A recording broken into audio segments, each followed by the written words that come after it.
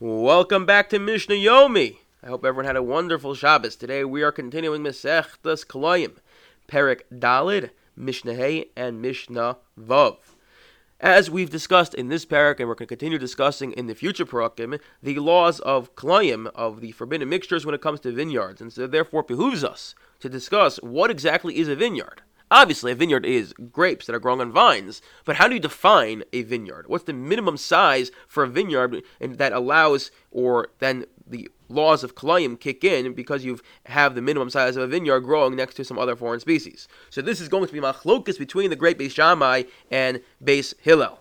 Hanot Deshura Shel Chamish Gafanim says Beis Shammai, if you grow a row of 5 grapevines in a row, Kerem, that's already considered a vineyard. That's sufficient to be considered a vineyard, and therefore all the laws of vineyards kick in. No, Eino Kerem Achiu Sham Shtei Shuros. Having just a line of grapes in a row, that's just grapes that happen to be growing in a line.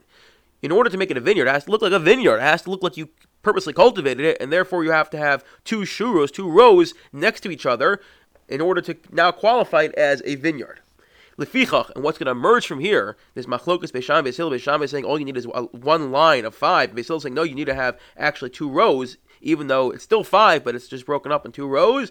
Is that although normally, barring a few places in Jas collected in Mishnah Idios, although normally Beis Hillel is more makel than Beis Shammai, Beis Hillel is more lenient than Beis Shammai. Here actually, Beis Hillel's shita of needing 2 rows ends up leading to a chumrah, a great stringency. The law is when you grow, if you were to go and plant some sort of foreign seed next to your vineyard, so the Torah tells you've asered the entire vineyard. But the Chazal learn now, when it says the entire vineyard, it doesn't mean the entire vineyard, but rather it means a vineyard's worth. Meaning you don't ask the entire vineyard, you have to go and pull out and uproot your acres and acres. You have to uproot what's considered the minimum shear of a vineyard. And if that's true, you're uprooting the minimum shear of a vineyard, so according to Beis Shammai, that's just 1 row. Whereas Beis Hillel says, no, Kiddush Shuros, you've forbidden 2 rows, because 2 rows is what qualifies one as something as a vineyard. Okay. Mishna Vav. Mishna Vav is going to discuss different configurations, and are they considered a vineyard, or do we just look at it as an assortment of vines that happen to be growing in proximity to each other, but they're not considered a vineyard? What exactly is a vineyard? And this Mishnah is going according to the law, Beis Hillel. We're passing to Beis Hillel, and I think one of the ideas to think about is Beis Hillel seems to think you need to have a neat and organized vineyard growing in order so that it looks like you've purposely planted something rather than it being a random assortment of vines next to each other. Therefore, hanot shtayim keneged shtayim, the achas yotze is not enough. How is it Karen? So you need to have a little bit of a visual here. Let's try to use an analogy. If you ever look at a die, so the 4 on the die, what does it look like? You have all 4 corners have little dots. So if you have a vineyard where you have 4 corners, right? 2 keneged 2 of vines, and then you add a 5th vine opposite one of those little dots, opposite one of those little vines.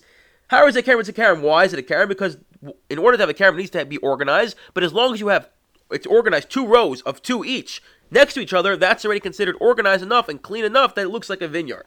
Therefore, shtayim keneged shtayim v'achas b'ntzayim, o shtayim keneged shtayim v'achas b'emsa, eino Karen. Therefore, think of a different configuration where it looks much messier.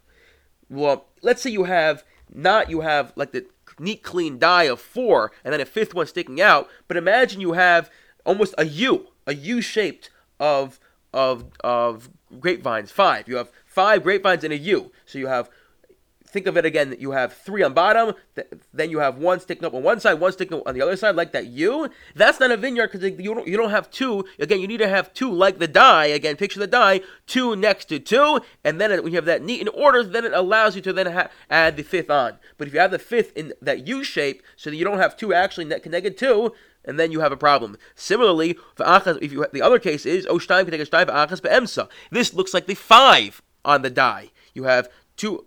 All corners are covered, and in the middle there's a 5th little pintala, a 5th little dot. That is not considered, again, eino karam, achi shtayim keneged shtayim, so you have 2 keneged 2, v'achas yotze zav, and then you can have the 5th one sticking out on the outside of it. I wish everyone a wonderful Shabbos.